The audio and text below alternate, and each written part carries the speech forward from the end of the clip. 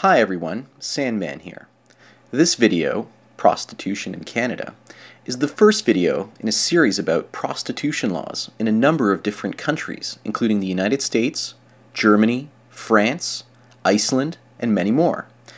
A few weeks ago, the Supreme Court of Canada took down a prostitution law, and unless anything changes within 1 year, then brothels, streetwalkers, and women living off the avails of prostitution will be free to start selling sex in the open market all over Canada. I'm sure many American tourists will be coming to visit Montreal, Toronto, Vancouver, and Niagara Falls to have sex with the locals. Perhaps even American prostitutes and escorts will start migrating up to Canada to find work. But if they do, then the price of prostitution will collapse. A quick check of the Now Toronto Classifieds reveals that it costs roughly $100 for a half hour with a call girl in the Greater Toronto area. I bet that price will fall in half if nothing changes in the next year.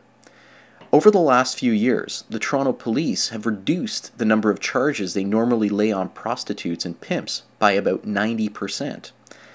The laws as they were didn't outlaw prostitution, but they outlawed solicitation and running a bawdy house. Many local papers have sections in the back that offer discreet rendezvous between consenting adults. But the sale of sex has been unregulated and hidden away at many of the sleazy motels in the east end of the city of Scarborough and west end motels in a place called Mississauga. Many of the motels in those areas make their money on prostitution indirectly through room rentals. So how is this an issue for men going their own way in the Great White North? Why should Canadians care about the end of prostitution laws? Well, for one thing, sex will become a cheaper distraction between consenting adults. And it's the prostitutes and sex workers that will be losing out in the end. Women will be able to sell their bodies right out of their homes and apartment buildings. The cheap motels will lose business as the sex workers start their own brothels.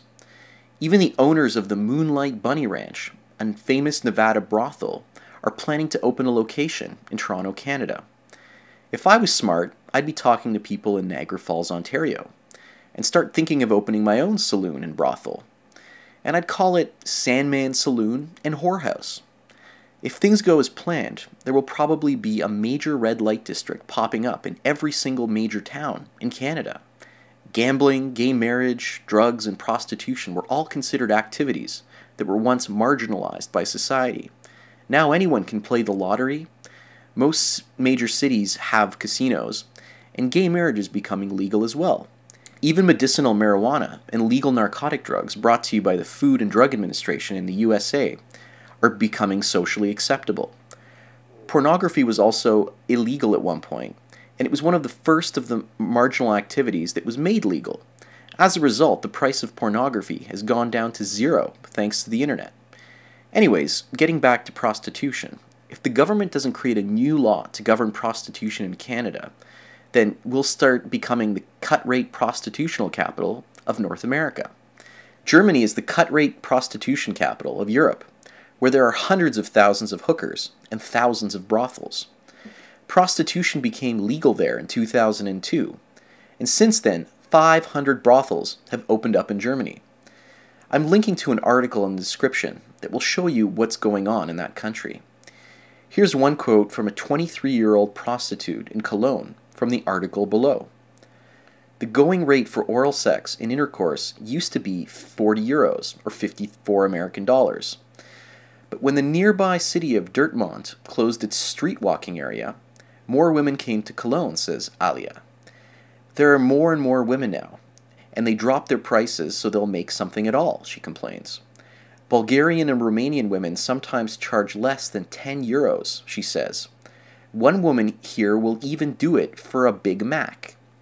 So, Germany destroyed the artificial scarcity created by illegal prostitution, and by legalizing it, women are the ones that are losing the money. By making brothels legal, most male brothel owners are making the profits off the backs of prostitutes. If you legalize prostitution, then pimps become replaced by brothels and the brothel owners.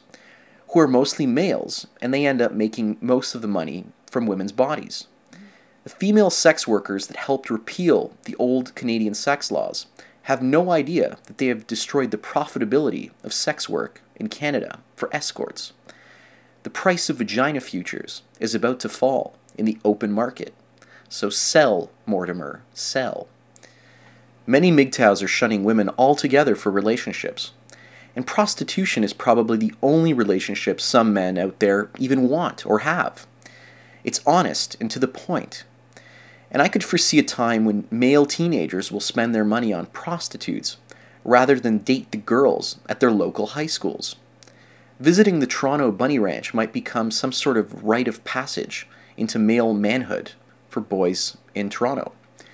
Rob Ford is working on getting a casino and jet planes to fly directly into the downtown core of the city. Toronto could soon become a vice capital of North America, probably second after Las Vegas. But I'm hard-pressed to see or hear a reaction from women. What do women think about the whorehouse that this city might turn into by next Christmas? We could have our own red light district.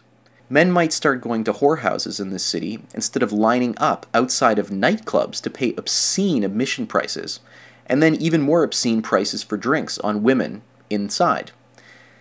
It will make sense for men to go to brothels, pay for the women there, and know that they're going to get to put out that evening. Conventional nightclub owners and single women in the city stand to lose the most as the male population starts to flock away from the club district. The club district would probably shrink, as the only people in the clubs would be the owners and the women waiting for all eternity for men to come in and purchase drinks for them. Restaurants would also lose business as brothels started appearing around town.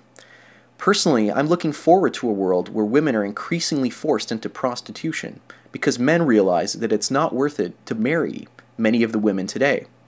Canada is about to become an experiment to see if legalizing prostitution will work in North America. A collapsing society needs to distract people with cheap sex, booze, gambling, and drugs. This is also being done to squeeze the last bits of wealth from people. If people don't spend money on these vices, then they might have money to educate themselves about their oppressors, or they might even be able to save that money so they have options in the future. If you spend it on prostitutes, gambling, and drugs, then you won't have it in case of emergencies or if anything else goes wrong. Men are shunning marriage and not spending their money on women, so the state needs to find new ways to gather revenue. That's why I believe that prostitution is being legalized in Canada. I once worked at a bingo hall a couple times when I was a teenager, and I realized that much of the wealth that goes from the government to the poor often ends up going into the bingo halls and other gambling establishments. Prostitutes and call girls will probably become chased by tax collectors in Canada. And to be honest, I'm all for the idea that women should be taxed for the physical labor they provide through prostitution. Men are taxed when they take jobs building houses and other physical jobs that they do. Women should be taxed for their sexual labor as well. It will be up to the whores to hire accountants and start remitting their own income taxes to the government. Not only will they be making less money than before, but they'll also be paying tax on it as well.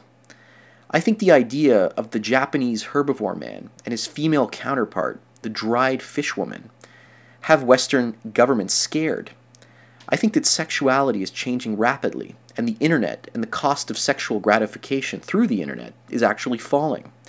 If men are sexually satisfied outside of relationships, then they have little incentive to look for a wife and have children. Women, on the other hand, have every incentive to find a husband that makes more money than them and provides a comfortable living for them. Anyways, that's it for my ranting today. Thanks for listening, and cheers.